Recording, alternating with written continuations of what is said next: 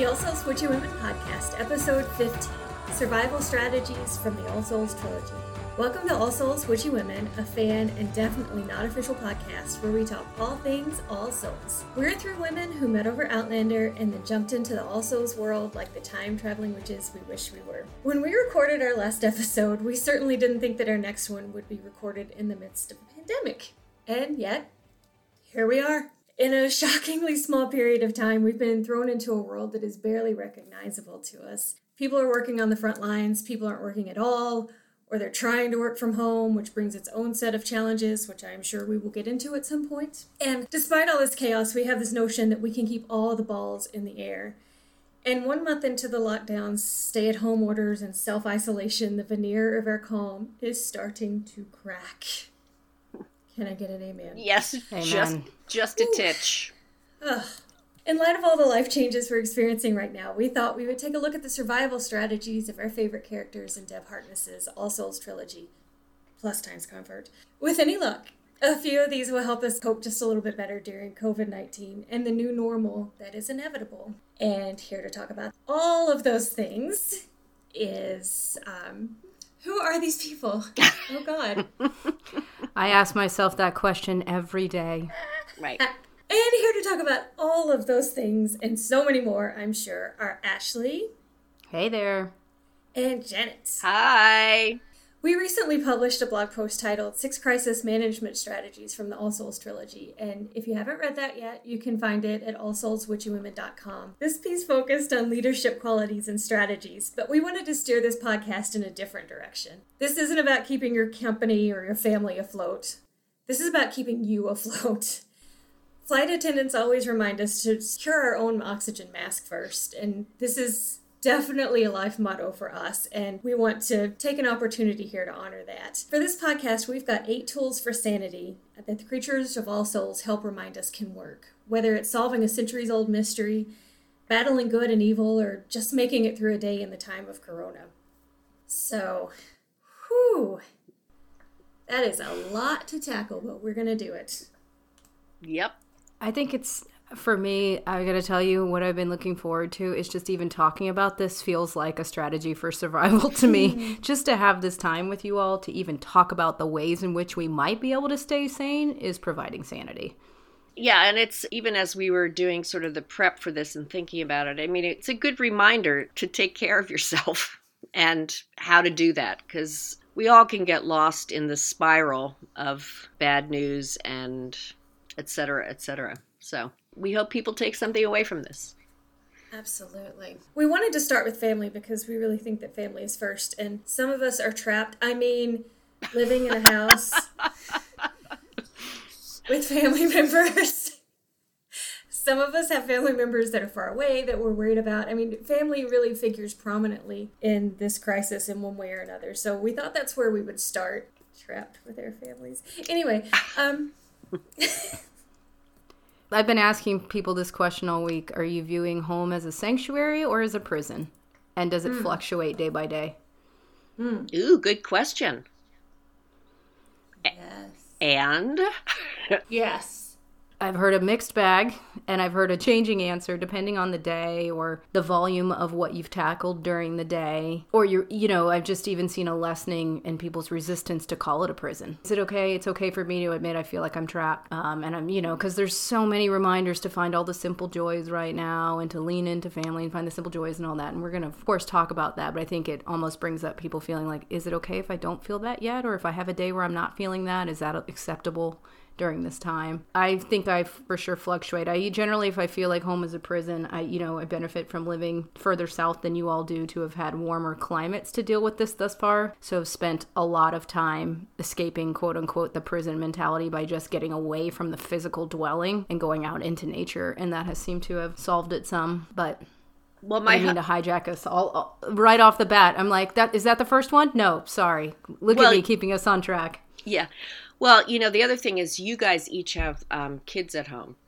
right? And I do think that makes a difference too, because, we're acutely aware of how we're navigating sort of the messaging around this, right? I mean, you want your child, Caitlin's a teenager, Travis is just in first grade, right? So it's very different. And I watch it with my daughter and her third grader, and it's hard because it's a very challenging thing. And so I would think one of the challenges is sort of saying it's a prison. You don't want to say that like in front of your kid, because that can be interpreted the wrong way. And yet at the same time, you want to sort of open the door for that possible conversation for the child to be able to say, yeah, I feel that way too. So it's like this dance all the time of trying to figure out the right way to communicate the emotions without sort of going too far over the edge. I mean, I'm just here with my husband. Fortunately, we each have our own bedroom that we've commandeered for an office, and that sort of makes it easier. But, I deal with my kids, but I deal with them from afar. Mm-hmm. So I think that's challenging. But at the same time, I look at people who are by themselves,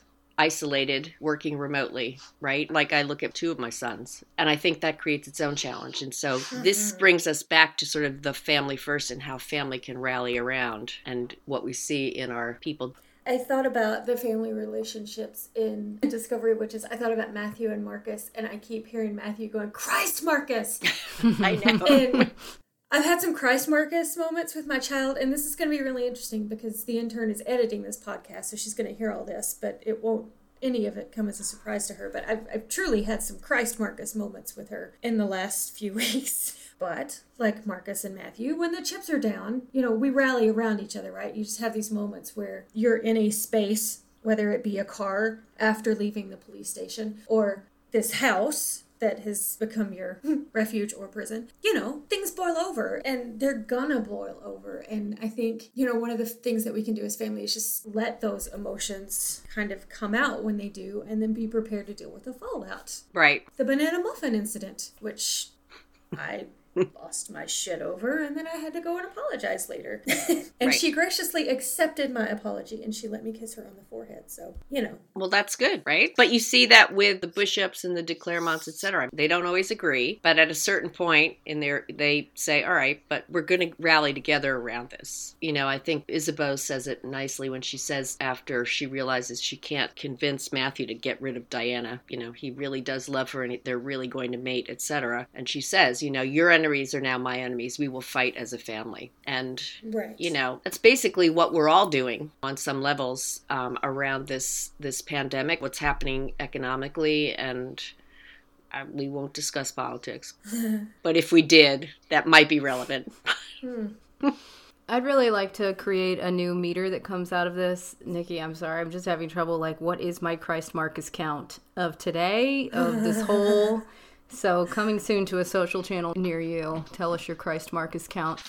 But, I think what I like about what the two of you have reminded me, even as we're recording in the middle of this, is that the Christ Marcus moments are okay. And, by you even having them with your kid, you're showing her that it's a release of emotion is totally healthy, too. That you don't have to bottle it in. That it is something that is healthy, because internalizing it can lead to further problems down the road or even in the immediate. And I also like that even, sitting and having the conversation about how it is okay to do that. I think part of my struggle on a daily basis outside of these times, and now even more so during these times, is that I feel like the professional job exhausts me so much, and the daily struggle/juggle, that when I get home, I feel like, my family gets the scraps that are left over. Right? Everyone else has picked at the carcass all day long, and whatever's left is what the people who mean the most to you get. And this time has allowed a really great Control-Alt hard reset to be like, we're all in it. We get the same chance at each other each day, right? And I don't want to reserve just what's left over for you. And so now I'm having to prioritize you as part of that entire day, as opposed to you getting... Now, he's getting some fragmented pieces for sure, but we're kind of sharing in it together, and he's feeling his own fragment. And normally I don't see that during his school day, and he doesn't see it during my work day. So there's something about reminding yourselves that family does come first, and this time is forcing that in a way that I think was desperately needed for me in my own world, but I'm sure for many. And I just, I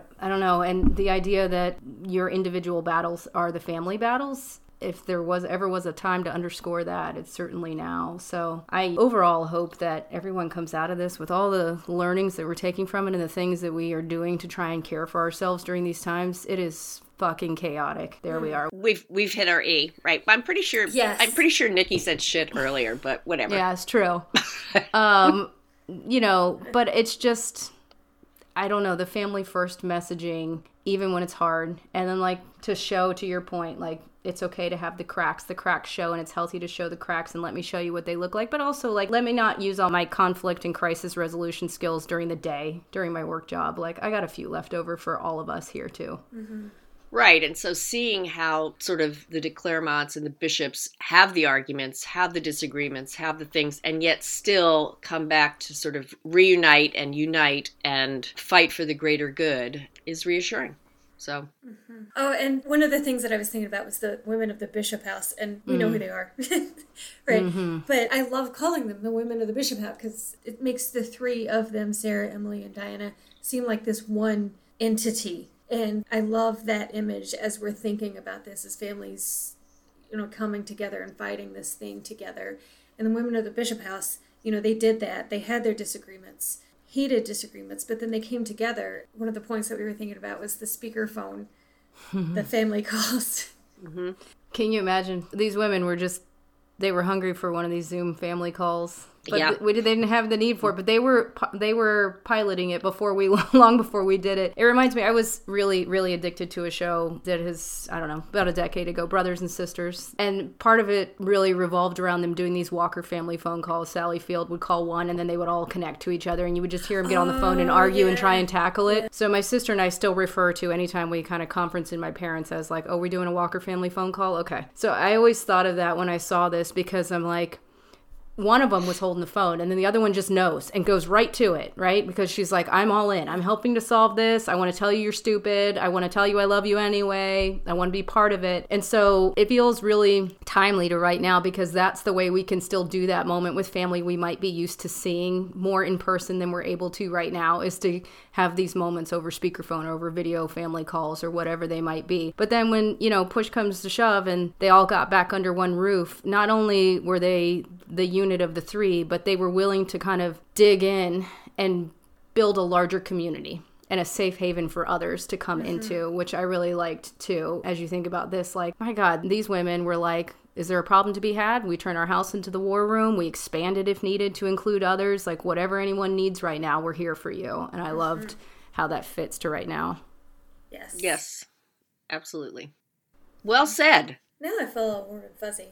Oh, wait, that was the gin and tonic. Never mind. Oh, I'm so glad we're drinking. Anyway. Same. I'm assuming that's one of the 8, and if not, bonus. Yeah, right, exactly. Right. That will fill that in at various points of, and don't forget the alcohol. Right. Yeah. Right. Just the constant. One of the next things that the next thing has 2 pieces.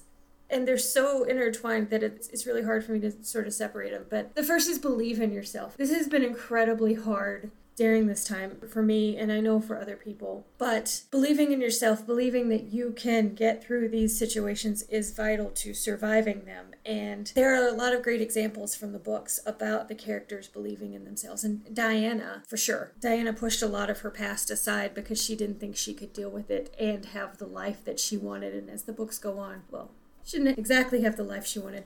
She might have had a better one. And I think about those things as I go through a day and I think about life being changed and knowing that it will never be the same. And then trying to turn that and go, well, and maybe that's okay. It'll be different, but maybe it will be okay. And knowing that you have whatever you need inside you to face whatever that next thing is has been key for me. And I'm not always great at it. Yeah. Well, and so I think that's, it's a great reminder of sort of, when you're having a bad day, which we all have, of just, taking a minute to step back and go, all right, wait, no, I can do this. Like, I have more strength than I realized. I mean, Diana realizes that, right? I can do these things where she has to sort of jump in to save Matthew or save other people at other points. I mean, she finds that inner reserve and believes that she can make it happen. And so I think I try, when I'm not having a good part of a day around this, to just sort of say, all right, it's temporary. That's something that also helps me sort of think it through. It's just like, all right, this is where I am right now in this moment, but that doesn't mean that I can't be in a different moment, X number of moments from now. Or if I just do this one thing, I can make this other thing happen. And I think there are lots of characters who give us examples of that. But, Diana is certainly the primo. She really discovers herself after she starts to believe in herself. So we talked in the prep for this about Isabeau saying to Diana, don't fear your own power. You're stronger than you think. And I've talked about this before, but I have an anxiety disorder. And so the thing that can sometimes hold me back, in a way, I think has become a bit of a superpower during this. And it certainly wasn't during the first week. But then after you sort of internalize everything, there's sort of a calm that comes around it. Because if you live with anxiety, all of your life is, what if this horrible thing happens, or what if this horrible things happen? And you spend your life thinking about all these terrible things that are probably never going to happen, and you know that, but you can't help thinking about them. And then one day you wake up and realize, oh, fuck, all the horrible things have happened. I know how to deal with this, because I have literally been planning this all of my adult life. And I actually yelled at my family about a week ago, I'm the one you want in a pandemic. God, sew that on a pillow. Yeah, really. Right. I'm going to start my cross stitch right now. Thank you. Because I'm the one who was like, no, I know exactly what to do with the groceries. And when we come in the house from outside, which we go for walks now, but we're not going to stores or anything. But at the time when we were still going to stores, it was like, okay, this is the protocol. This is how we clean off. This is where we put our coats. This is how I'm going to take care of the groceries. Before Dr. Sanjay Gupta even told me what to do with the groceries, I knew what to do with it. And I'm like, this is the most powerful I've ever been in all my life. Well, but, and that's a beautiful thing, though. Right? Because I love how you described it as sort of your superpower, because a lot of people think of anxiety. I mean, a lot of times anxiety is debilitating and it's all negative. Oh, yeah. Mm-hmm. Yeah. But it turns out there's an upside to some of this stuff. But part of that is because you have a belief in yourself, because you have spent all this time practicing for the end of the world as we know it. So thank you, Nikki, for doing all the hard work. Yes. You're very welcome. Right. Well, I like that, because it's a far more positive way to look at it than sitting here going, so what did you learn from this? Like, nothing. Anxiety works. Like, look at this. But to Janet's point, just keep it in the positive spin. Otherwise, I'm sure that your whole life people have been like, stop, it's going to be fine. Yes. It's going to be fine, right? And you're like, no, it's not freaking fine. I told you people. And so you're like, what do we learn? What I'm anxious about actually came true. But to Janet's point, that you have enough wherewithal and inner strength to focus it on the positive, that okay, this anxiety prepped me in a place to handle this better than I would have if I hadn't. I wouldn't feel so maybe like the rug's been pulled out underneath me, because I've been thinking that this could be a thing, and I've been putting measures in place to deal with it long before they were recommended measures. So yeah. Right. Snaps to you. Right. I think what I love about Diana too is just the moments where even before she finds her inner strength, because I know we've had this where we're like, I'm done, I can't, and then all of a sudden you just find a 6th, 7th gear that you didn't know existed to keep you moving. And it made me think about her when she didn't quite yet believe in her power, but everything innate knows to come out. You find your voice when you need it, and you find that power when you need it. So she's trying to move the butter. She doesn't need to move the butter, right? But when there becomes a moment of needing to get out of the hole that Satu's put her in, or needing to defend Matthew against Juliet, or when the power really has the need to come out, or even in the library, just the innate reaction that she has, when she starts the wind going. I just love the idea that sometimes when we think it's not in there, it comes out on its own when it needs to. So it's no matter what, whether it's your brain that's the slowest to catch up. Everything instinctually within you will do the part for you until you catch up. Right. That's a really good way of putting it, too, because sometimes it's your body or your innate sort of spiritual, psychic self knows what to do. We get in the way intellectually. Right. Right. And so it's that, what's the ultimate belief in yourself? It's letting go of some of that other stuff and just letting your interior sort of do what it should do. And then later you observe it and go, oh, that was awesome. Right. I should let that part do more. Right. And, and that is part of what Diana has to figure out. And I mean, there are others. I mean, Matthew does too, I think, on some levels. He has to realize, he has a similar kind of letting go, but for other reasons. But the other part of this is acknowledging your fear, right? Yeah. Which you put that as the second half. I think that's brilliant. Didn't you write that in our little notes here? I did, I think. Really hard for me to separate them because I really think that honesty is what helps you be confident. And because I know that we talk about imposter syndrome, right? You think, I don't belong here, or I'm not cut out for this, or somebody else should be doing this. Somebody else knows more about this. Why am I here? And a lot of those reactions come from fear. That we don't think we're good enough. And we wind up in places because we are good enough. And we need to acknowledge the fear that sometimes gets associated, that we wrap around those things, call it what it is, and move past it, and then start to believe in yourself. I think that sort of acknowledgement, I mean, it's scary to acknowledge your fear, right? That creates its own fear, right? But I think this kind of situation is an opportunity to sort of be like, all right, look, I can't hold on to that kind of crap. So I have to let it go. Otherwise, it becomes too anxiety producing all the time. So it's a position of strength, but it is scary to do it, I guess. I also think when you're in a house with the same person, basically all the time, it's a lot harder to sort of not admit your emotions, right? Because look at it. I mean, I'll take me and Peter as an example, right? I mean, we both work. He leaves the house at 8 o'clock in the morning, comes home at 7:30. I do my jobs, which are various, et cetera, et cetera. And, we meet over dinner, and then it's like somebody may or may not fall asleep in a chair watching TV. In other words, you can go periods of time without ever having to sort of access or admit or explain your emotions, because it's just, there's too much going on, right? But when you're here and you're here all the time, and it's almost impossible not to see what's going on in the world, even if you limit your news intake, there's going to be some moment in the day where you go, holy fuck. And it's when you're in the same place with somebody, I think everybody's more raw, and we should take advantage of that, I guess is my point. Well, I think the first 2 weeks of being home were really the most difficult for all the reasons that you described. You had a routine, and now your routine is literally just waking up and staying in the same place all day. I'm sorry, did you say staying in the same place or pants? I didn't hear you. Oh, that could happen I didn't too. say anything about pants. Yeah. Right. Soft pants. Right. Are any of us going back to hard pants? I don't know. I have on a pair of pants with a zipper today. Today's a zipper pants day.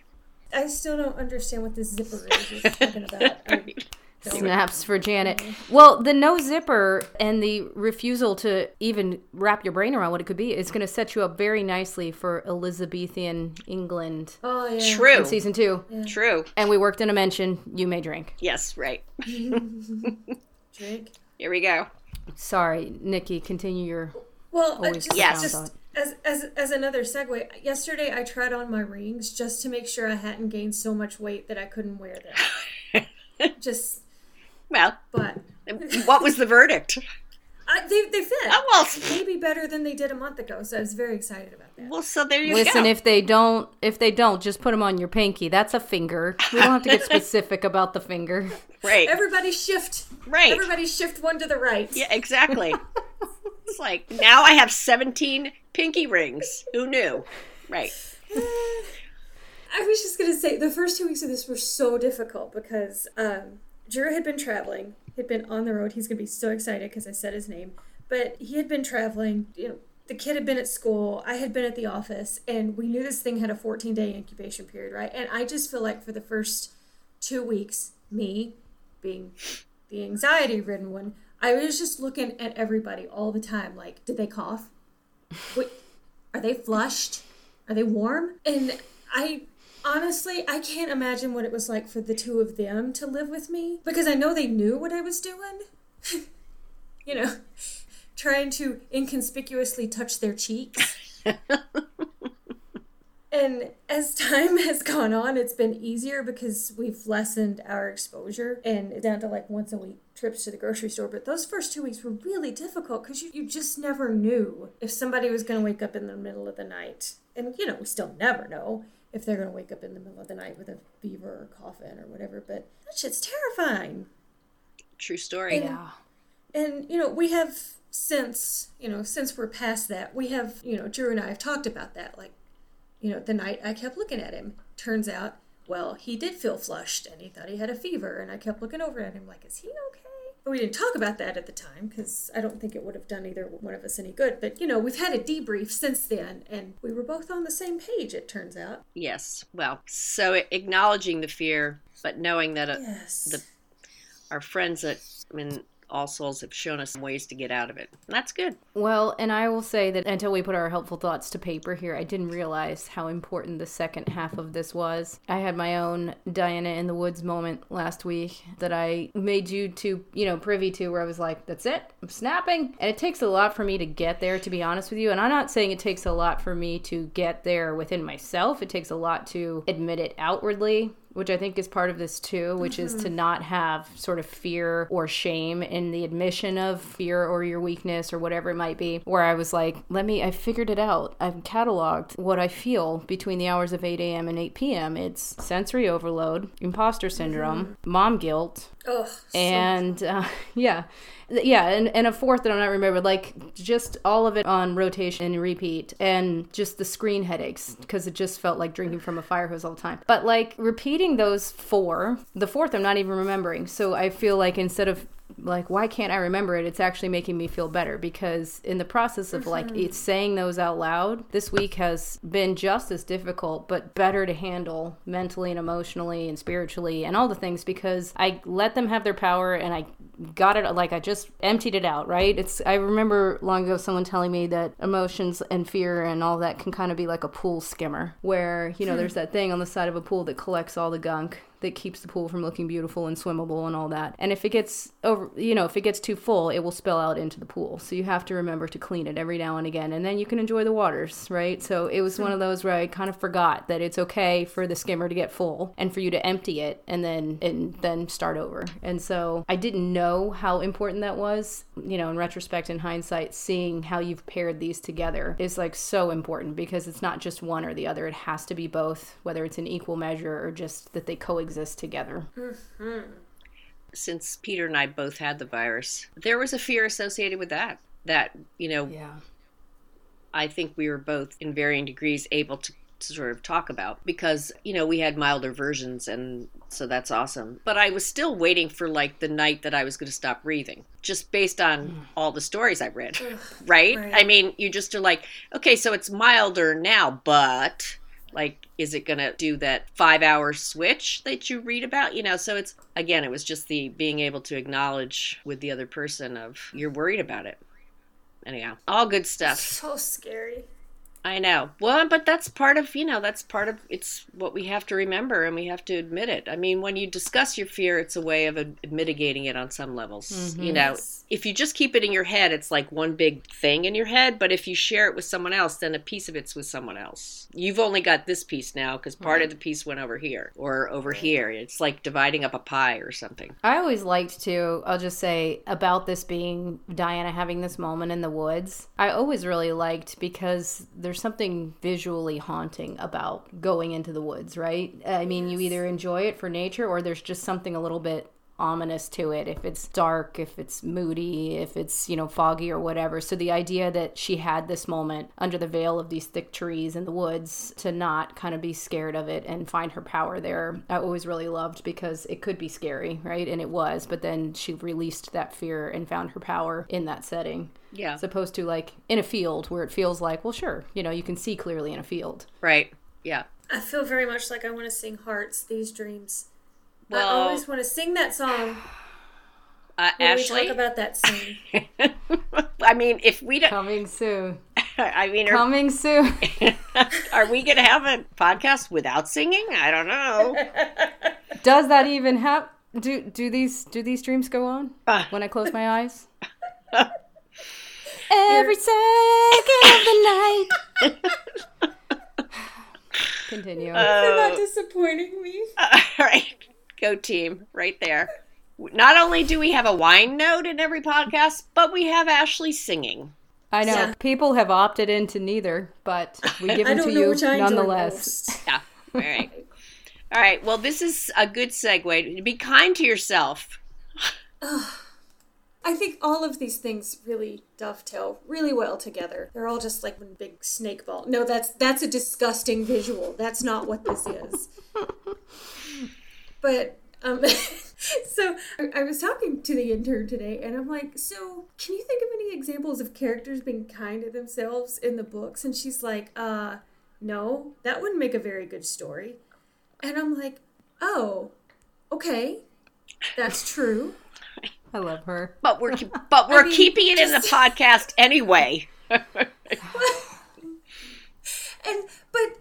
I mean, just a book about people being nice to each other. I mean, where's the fun in that? But I did want to keep it here because it is so important.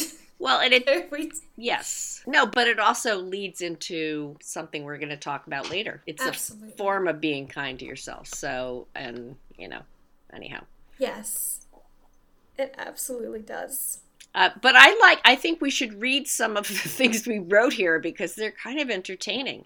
So we're going to give examples. They're not necessarily from The Discovery of Witches, but they're relevant. Stop looking at those homeschool charts, right? Those fucking people who've made those charts right? need to be rounded up right. and put in a camp somewhere. Right.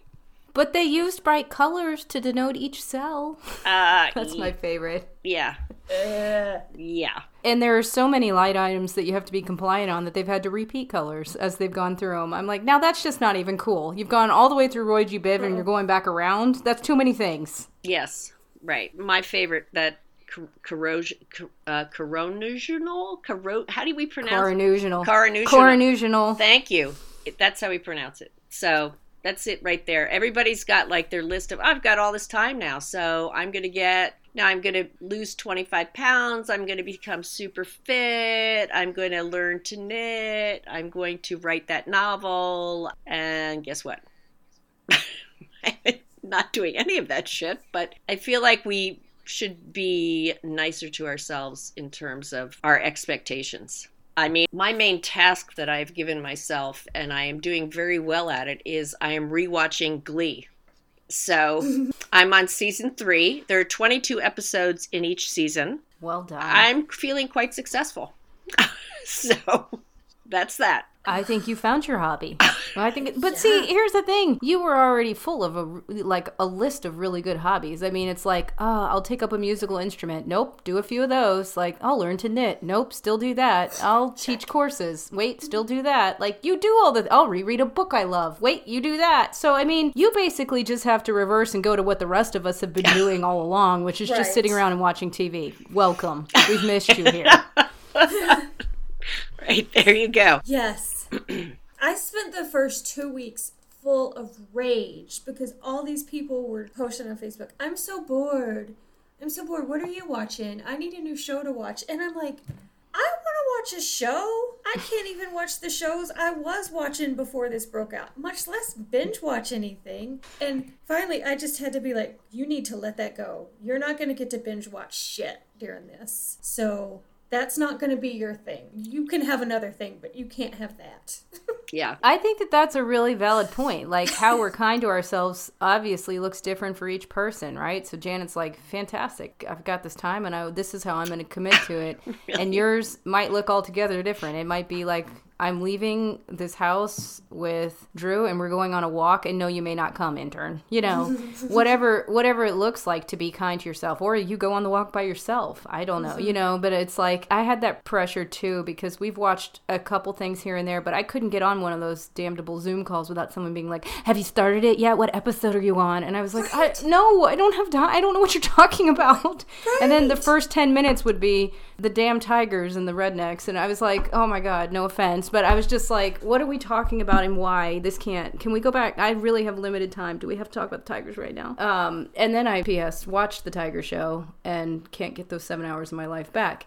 So there's that. So just, I guess that to me was a reminder that what someone else might find as being kind to their time and what they want to do doesn't have to be the thing that you do. Yeah. In the interest of full disclosure, we did also watch the Tigers. We're actually one episode shy of finishing. I have not watched it. Okay, well, I'm just going to be clear. When you're done, I still want to talk about it. And I have no problem with you talking about it just generally, even though I haven't watched it, because I've heard enough about it. I just can't get past the whole big animals in captivity. I don't know. Plus, I feel, again... It's not great. Plus, I feel like, given the politics of the world right now, I'm not sure I could go more into that underbelly. That's fair. Yeah, That's totally fair. But I know I'm in the minority. So, there it is. I can't wait to talk to either of you about it. I don't even think you have to watch the show to talk about it.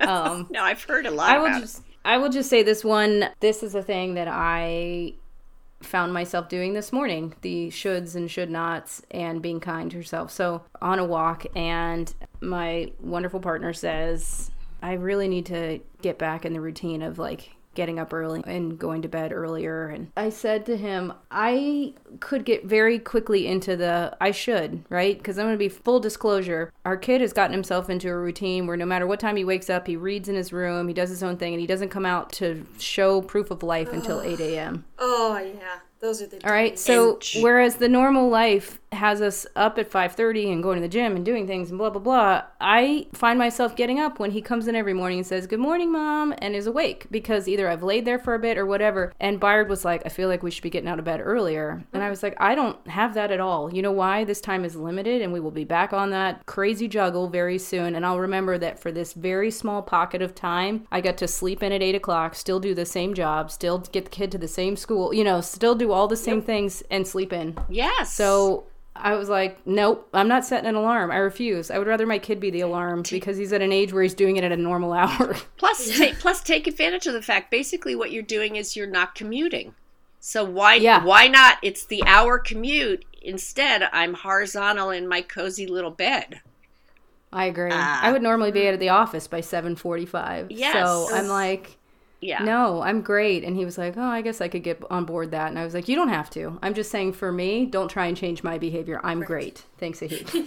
You just get up quickly when the alarm goes off. Yeah. And also, don't make a lot of noise, right? Like, right. Right. Yeah. All right. Well. So, we another way? Yeah. What? No, I was going to say, another way. Yes. Be kind to yourself.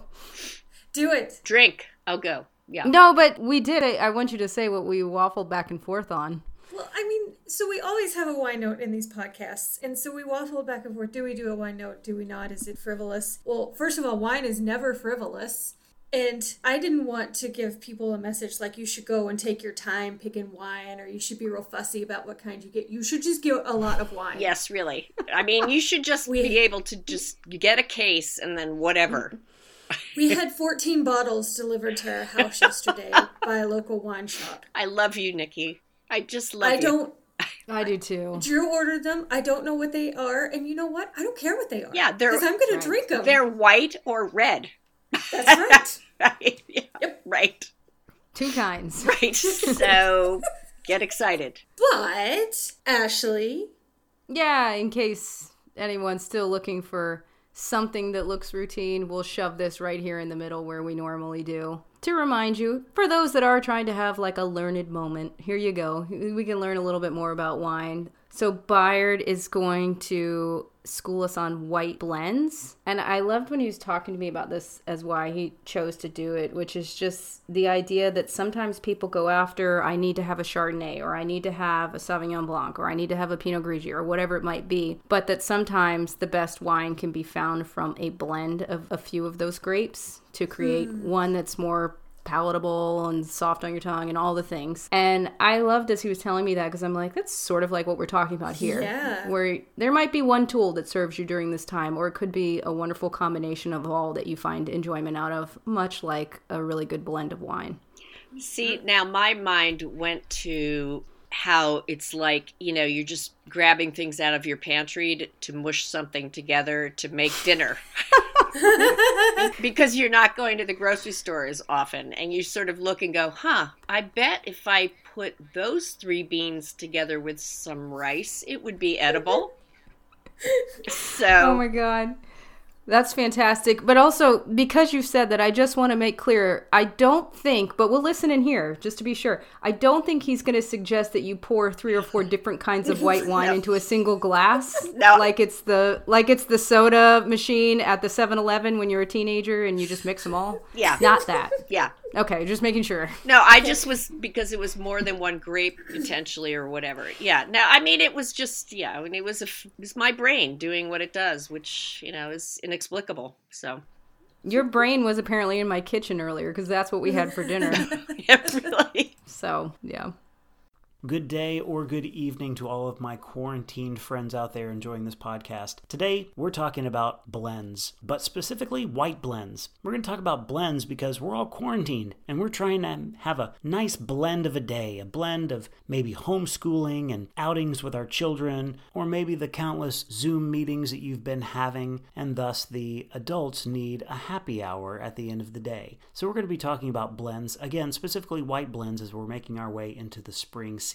Now, I know what you're thinking. You're probably saying, Bayard, when I think about blends, I think about reds. Well, be prepared to be pleasantly surprised because a lot of great wines out there are white blends. You can get them domestically from the Central Coast region of California, the Willamette Valley of Oregon, as well as the Burgundy, Bordeaux, and Rhone regions of France. The thing to keep in mind next time you walk into your wine shop for a white blend is what kind of base are you looking for? Do you like Sauvignon Blanc? Do you like Chardonnay? Do you like something on the sweeter side like Viognier from the Rhone Valley? The idea is that we're all looking to try something new as we come out of this time of quarantine. So when you walk into your wine shop, definitely know like, hey, I want to try a little bit of Chardonnay Sauvignon Blanc blend. I want to try something with a little bit of Semillon and Viognier and maybe a little bit of Marsanne and Roussanne. Now, a lot of these are grapes that we haven't spoken of previously, but they make phenomenal white blends that as we, again, come out of this quarantine, you're really going to enjoy and you can get at a rockin' price. So enjoy some of those new white blends out there. Be safe and stay healthy. All right. Thank you, Bayard. Oh, Bayard. I have been texting my child trying to get her to bring me some not wine, water, and she won't. Can you text her to bring me wine now that I know there's 14 bottles in your house? That's really good. I might try that. Hold on. Let's see if it works. Oh, yeah. So here's the thing I love about white wine and blends. Beautiful things, separate beautiful things blended together to form one beautiful thing, because it reminds me of stories. And one of the things that I wanted to talk about is storytelling. And I think storytelling pairs well with a lovely glass of wine. It might even, enhance the stories. But not if my granny's telling them. But I've thought a lot about my granny during this whole thing. And one of the things that I think about is her storytelling. And I haven't talked to her a lot, but I know that my dad's visiting with her, and she is telling a lot of stories about when she was a kid. She's telling a lot of stories about when my dad was a kid, when polio was still a threat. And, she lived through the Great Depression. And, one of her ways, she lives a fairly isolated life anyway. She's a 92-year-old woman. So, she deals with isolation all the time. One of the ways that she deals with it is telling stories to people when they come and visit her. And I just think what a healthy, wonderful thing that is for her, because it helps her relive moments. But all of those stories serve as reminders of all the things that she's lived through and overcome and what we as a society have overcome. And it sort of gives us hope for whatever the future looks like. All of this stuff has happened and we're still here. We're still going to be here after this. It's just, it's going to look different. It's going to feel different. We're going to be wearing masks a long time. And, it wasn't anything for my dad's generation for people to be in iron lungs. That was commonplace then. And that seems unimaginable to us now. We can't even imagine a time like that. I love the thought that she's using these stories to get herself and my family through this time. And I was thinking last night about Time's Convert, which is really Marcus telling his story. Mm-hmm. The whole book is him telling his life story from like teenage years to when he almost died and Matthew turned him into a vampire to the present day. Mm-hmm. And we get a whole book that is his story. And that's a way that he survived the time when Phoebe was off being turned into a vampire. That's the way he got through that. And, you know, when he started to get a little bit dark or a little bit quiet, Matthew and Diana would prompt him. And then he would think of something else to tell a story about. And that's one of the things that I thought about that we could focus on during this time is telling stories, good, bad, ugly, funny, wine-fueled, whatever. Yeah. Whatever you need. You do you. Yeah. I think your point about how it reminds us, even in a subtle way, that there's hope, that people survive things, or it also, depending on the story, can be something very humorous, which is always, you know, lightens up the rest of the feelings you're having. You know, I think it's a really great idea. And giving the Times Convert as an example is your usual smart self. No, it's good. It's good. I'm over here. I'm sorry. I'm feeling like really emotional on the inside, all the feelings, because you're making me think of my own grandma. First of all, when we come out of this at some point, I'm going to show up in Kentucky when you're least expecting it, when I know you're there, just so I can have the moment with you and your family and your granny that I've heard so much about, that we have heard so much about. My grandma was very similar. She was I think my soulmate, right? Removed by a couple of generations. And I remember, and this is when she was still here, but then we found them again, the letters that my grandfather had written her when he was in the war, that she had kind of saved. And when we were going through her things to, so she had introduced us to him, you know, maybe several years before she passed, but then she stopped living in her home and, you know, things weren't the same for her. And so to rediscover them again and think not only of the time that she had first shared that story with us, but to go back to an even time before that. So the idea that those stories can transcend time, not just because of when they were written and of the time that they're told to when you read them, but the idea that you can rediscover them over and over again and maybe find them when you need them the most. So I really loved you bringing up Times Convert here, because it's a book that we all hungrily read, but we you know, always go back to focusing on the original trilogy as part of sort of the direction the show is headed and where we focus the podcast. But there is so much richness to be found in Times Convert, and that was an especially timely reminder of like passing the time and in a simpler way. Like everybody grabs their phone and scrolls to like pass the time, but really the best stories are to be found by storytellers around us rather than maybe those that we try and connect with from a stranger standpoint. So I love that. I have to say that among the virtual things that have happened, one of Peter's cousins has organized this, you know, massive Reynolds Zoom thing that's happened every weekend for the past 3 weeks. But one of the things that has come out, and one of the people who's on it is Peter's 87-year-old uncle, who is the last person of that generation who's alive. It was his father's brother. And one of the things that people have been doing has been a lot of sharing of different memories at various points, different stories. And so it goes to sort of what you're talking about. It can be a way of sort of unifying us and reminding us of our shared history, but also that there will be stories out of this too that are positive. So anyway. Well, I love that you all are both reminding that I shouldn't get completely annoyed immediately every time I see that people are making COVID time capsules. Really? I hadn't heard of that. Doing that? Yeah, no, that's a thing where it's like there are plenty of like Pinterest worthy, I'm sure, worksheets, templates, or whatever that you can fill out. Some of it I think is just a mere writing prompt, and some of it is like instructions for what to put in it or something. I'm like, what, like mask, gloves? What are we talking about? And I think I see it and I think, oh, I should do this or whatever. And then I immediately go to getting annoyed, like one more thing to do, one more craft project. Thank you very much. Like with 1,000 pieces and not enough glue, which is what a lot of the day feels like. And then I think, well, that's if you're trying to do it in the prescribed formula that someone set up for you. But by just taking the time to even write down, like, here was the Christ Marcus moment and the gratitude moment of the day, right? Yeah.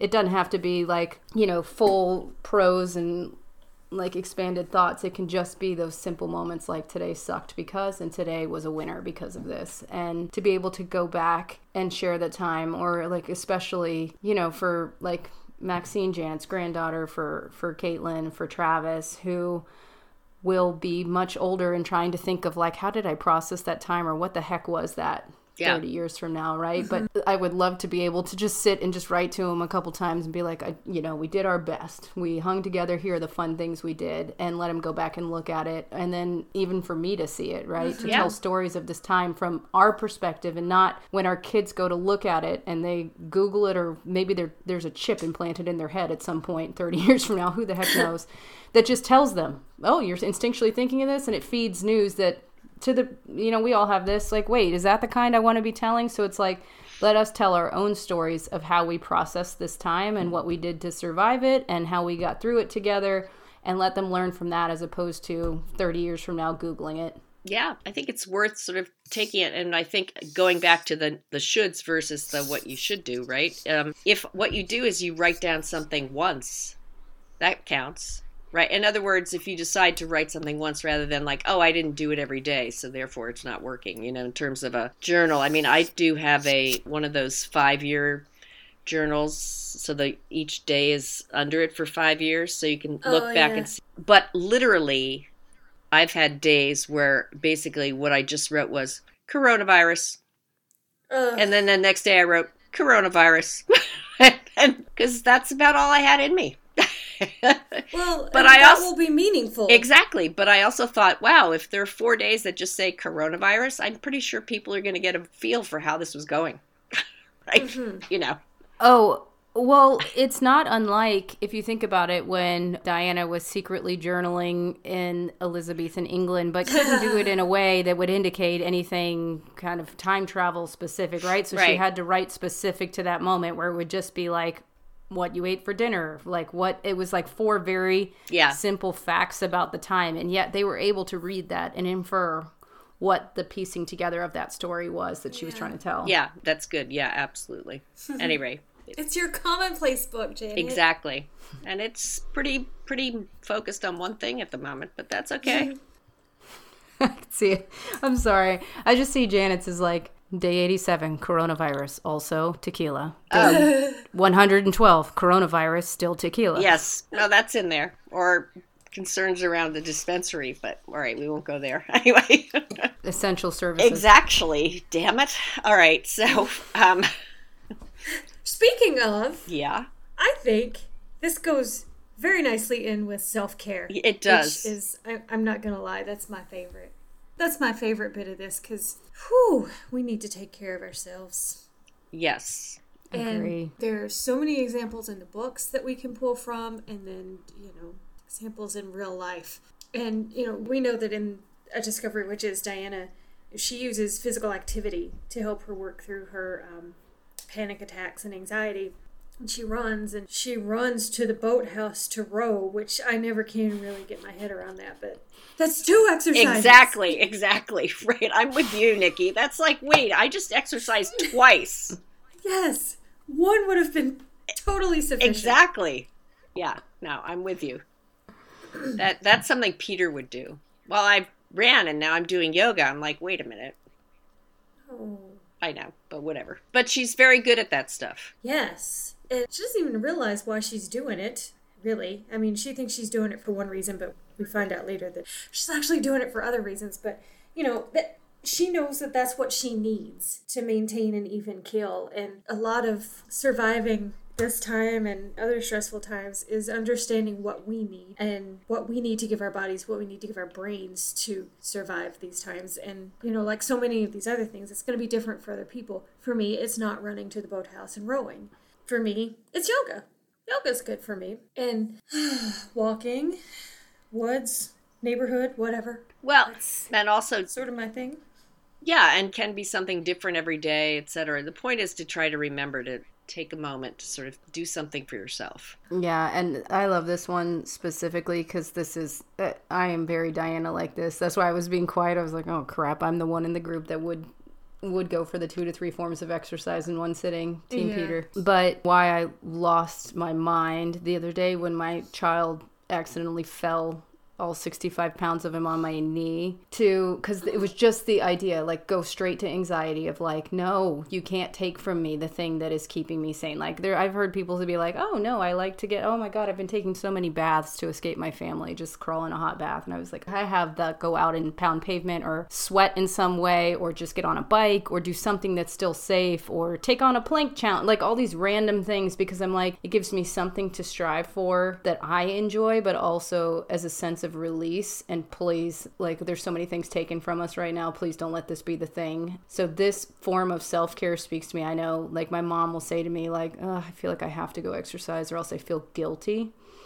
And I know there's so many people that feel that way, and I am like built more like my dad, who is the Diana who rides his bike to the gym, then works out for an hour at the gym, and then rides back, and has been just cycling 20 miles to escape the fact that the gym is closed.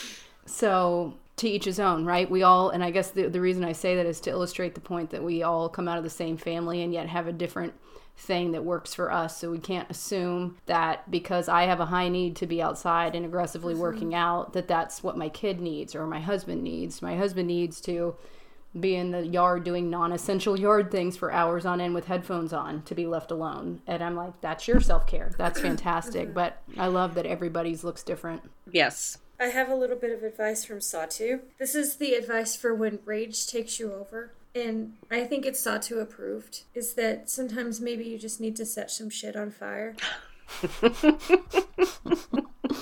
The intern discouraged me from saying this, and she said I shouldn't encourage pyromancy.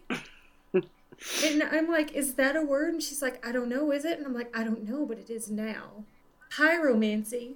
How do you, what's... Well, like a pyromaniac. Pyromaniac. Yeah, what's maniac is a noun that isn't a person, just a behavior. Is that maniacism? I don't know, I'm making it up. I don't know. But she wanted me to discourage pyromancy, but I'm just going to tell you right now, sometimes... So people talk about bonfires, right? People have fire pits in their backyards, and I have a little gas column thing, and people talk about it being very relaxing. But I think we just need to get to the heart of it. Sometimes you need to set shit on fire. And if you want to call it a bonfire and you want to make it sound peaceful, that's fine. That's your thing. But at the heart of it, you're setting shit on fire and it's making you feel better. As long as it's controlled in the little aluminum ring, it's fine. I think that's... Yes. You told me to do that the other day. Well, Sawtoo did. Apparently, Sawtoo spoke through you to me the other day because you told me to step away and go burn something. But then you were very prescriptive. Wait, hold on. Before you go, let me be very clear what not to burn. By the way, pyromancy is a word. It means the art of divination by means of fire. God, I love that kid. She's right. Well, she wasn't all the way right because that's not exactly what it means, but... Yeah. It is a word. It is a word, and it has to do with fire, but it also is sort of spell-like, so it's particularly appropriate. Well, that might be my new favorite word. Yeah, hello, exactly. Well, if we can't burn things, I will tell you that when I was 15 and I first blew my knee out playing soccer, and I went to visit my aunt, who is like my Aunt Emma and Sarah hybrid. And she taught me, she was going through a divorce from my uncle at the time. They're blissfully back together for many years. But she was explaining to me how she had really resisted and then embraced the notion of just yelling fuck really loudly. Oh. And to Janet, she's like, well, what do you mean? It's Tuesday. Like, right? But when you're 15, that's not something that my parents did, right? So I was like, you know, and so she was like, it's not to say it just to say it. It's to aggressively yell it, right? Ugh. Like, get it out of your lungs. And, like, do it in a bathroom. Do it here. Do it in the backyard. I don't care. But, like, if you ever tried it, and I remember the summer that she taught me that, and it released so much pent-up, like, stress, fear, anxiety that I had at, like, 15. And I was like, huh. And it was, like, the healthy habit of, you know, 25 plus years ago that I've taken with me, and whatever it looks like. Maybe it's not fuck. Maybe it's whatever word you choose for yourself. But it's just the idea of, like, that being a word that kind of... I think brings to mind the setting on fire aspect of whatever it is that is just providing some sort of like really aggressive release of it out of your system is a form of self-care because you're getting it out. Absolutely. Yes. All good. I made the DoubleTree God, chocolate chip cookies.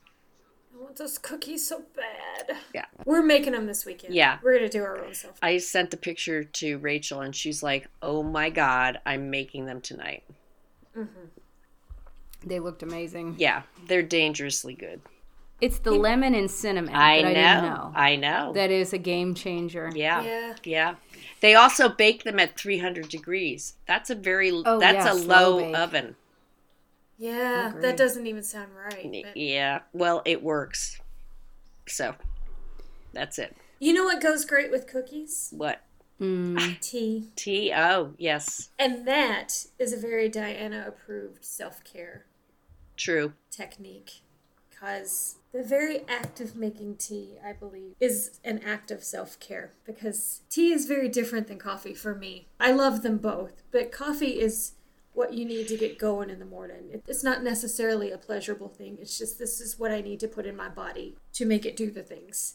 Tea, that's different altogether. You have to boil the water, and I drink loose leaf tea, so you have to put the tea in the It's a ritual.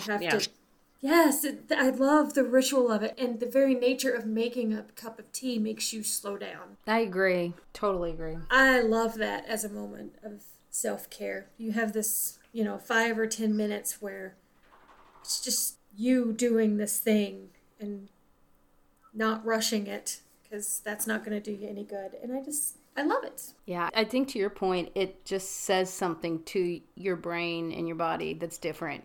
To your point, coffee is a stimulant to power you through the day, whereas it feel like tea is its own way of telling you to just like sit down. It's all right. Calm down. Just take a time. Just take a moment. Lean into this moment. Calm down. And, most of them, and hell, all the tea bags, a lot of them, I get that it's a few brands here or there, but they come with the beautiful spiritual sayings on them, almost like they're encouraging that moment. So I don't see coffee bags coming with that. They're just like, get it in your system. Yep. They come with a syringe. They come with a syringe.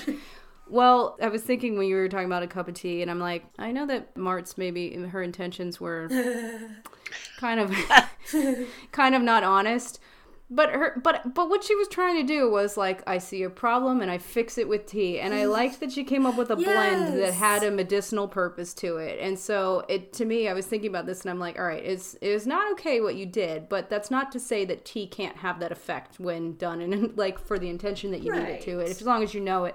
I liked the idea that she was like, hold up, let me mix these few herbs together and brew yourself this, and it will help.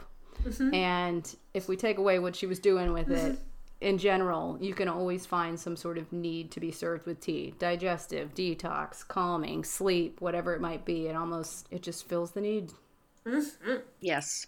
One of our other techniques that we talked about in our prep for this was asking for what you need, which is sometimes incredibly difficult, because we hope that these people that we are living with, these people who we're sharing every moment of our lives with, can just sort of look at us and go, oh, I think she's hungry. I think she needs a plate of bacon and toast. And that's not happening, really.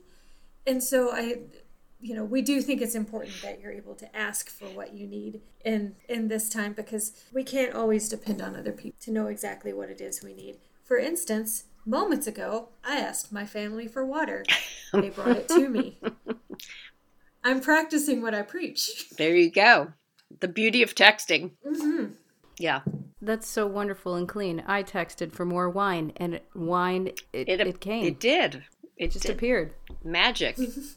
I think that's important. I think that's a really hard one. I feel like I saw Diana doing that a lot, where it's like, ooh, I don't want to be needy. I don't want to say the things that I need. I don't want to admit that I need help. I don't want to admit that, and so I think there's an aspect of like, you should know what I need, plus I'm scared to ask for help. And this is not really a time probably for either of those, right? So I like that this was included in here. I feel like we pointed this out along with the self-care. I was going to say as we exited all the self-care. And for this one, shameless plug that we did episodic recaps for each of the episodes that appeared on the TV show for season 1 and pointed out so many moments of the self-care and the resistance to asking for help or admitting that you need help or, someone not. So the fact that we're circling back around to this in such a different context is, I don't know, it's interesting but also fulfilling. And I just remember quite a few times I was pointing out that it was like, sometimes you're not sure what you need until it finally comes out, right? And you have the power to give it. I know we were talking about Matthew showing up at Hamish's house, which, like, I'm remembering from the show version of it. It was just like, wow, we live inside a cake. What's happening here? What's going on? But, it's like, God, I didn't know that this is what I needed until I showed up and I said, oh my God, I need to hunt. I need to do something. I'm going out of my brain. And it's like one hunting session, a chess game, and an honest conversation with a friend, and you leave a new man. It just takes admitting it.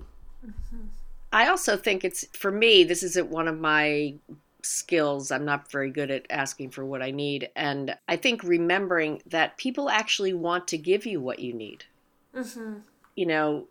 makes it a little bit easier to sort of say, it's not a position of weakness it's actually a position of strength to say, hey, I'm evolved enough to say, this is what I need right now. Or this is what I need not to have happen. Can either way, that can be the case. And typically people are responsive to it because the people you're sharing that with are people who love you. And I think the other thing, it's sort of related to what you said, Jen, saying, I don't know what I need. I know I need something, but I can't quite put my finger on it. Yes, that's good too. Yes. And I will say that early on, it might have been during the first week, that we were, in the house when I still felt very anxious. I know one night I felt myself shaken all night. My heart was racing. I was shaken, and the kid went to bed, and I didn't know what to do. I knew I needed something. I didn't know what it was, and I walked across the room, and Drew was sitting in his chair, and I just laid my head in his lap and cried. And because I just didn't know what else to do. And I was hoping he would know what to do with that. And he did. Yeah. Right. He rubbed my back and he comforted me and he said, it's going to be okay. And every anxious bit of me wanted to scream, you don't know that. But I sort of choked that back and thought, you know what? Just believe this just for a little bit. Even if you don't really think it's going to be okay. Just believe it for a little while to get through this. Right.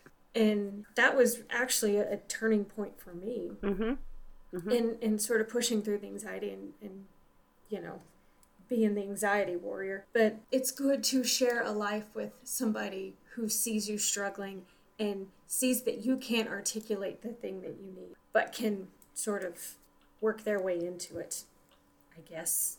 Right. I think I was going to say, I'm just sitting here wishing I could hug you. I mean, I generally wish that anyway, but now that it's socially unacceptable to do so because I'm not in your immediate family until we can. I was going to say it leads in very nicely to what he's trying to say without saying it, which is the last point that we had, which is about how just the simple fact of acknowledging that you're not alone is its own form of survival. Right. Because I think we make it worse for ourselves when we're like, I'm the only one experiencing, or like nobody gets it. I don't this. Oh my God, I have to battle all of this alone, which gets at a lot of, I think, what we've talked about already. But him stroking your back and saying it's going to be okay. Like, yeah, as it relates to the larger world and the things going on, it may or may not be okay. But what he's saying, or at least attempting to say to you with my one course in psychology in college that I got to be in, is like, but I'm here. I'm in the oubliette with you, trying to figure out the way to get out. And you're not alone in trying to do that. And even if it's, I'm going to talk or I'm not going to talk, I'm just going to sit here with you to remind you that you're not alone is enough. Right. Like sometimes it's not even the words. It's just like, oh good, I'm not physically alone having these shaking fears. Someone is sitting with me. Right. And I say that with utmost sensitivity for people who don't have someone immediately living in their home with them during this time. Because just the being able to physically touch the people in my house. Now, of course, I know we're all having moments of like, please get the hell away from me right now. But at the same time, like not taking for granted, like I'm allowed to physically touch these people, right? I'm not supposed to touch anyone else or get anyone else when I'm like the world's biggest hugger, high fiver, handshaker, and all the things. So to have a lack of or a loss of physical touch right now because you might be someone who lives alone or live in like a senior center or something where it's like you live in a community of people, but you still are in an individual unit within that larger community and not allowed to touch people. So I say that with sensitivity, but I think that there is still a way for you to feel like you're not alone, whether someone can physically sit with you or not. I just keep seeing all these rallying cries of community that are making me be like forever reminded that we're not alone, because I don't like, again, nicer weather, but I've never seen so many people out in nature, in their family units, doing things with the waves and the highs and, just like engaging with each other, almost just like a passing look and a smile and a wave that says like, I know what you're out here for, and I'm out here for it too, and we're in it together. Yep. And I love that just even taking a second to recognize that as its own form of survival strategy. Yeah, I agree. And I was actually talking to Rachel on the phone tonight, and she was just like, she goes, I just want you to know that when I see you, we're going to have a serious hug. And she said, and I'm probably going to cry. And I was like, oh yeah, I'm totally going to cry, because it's going to be that whole release of, months of not having seen each other other than virtually. And it's going to feel like such a release. Absolutely. So, but that is one of the great messages of the All Souls Trilogy is we are not alone. We are in all of this together. We share similar concerns and needs. And it's its own community.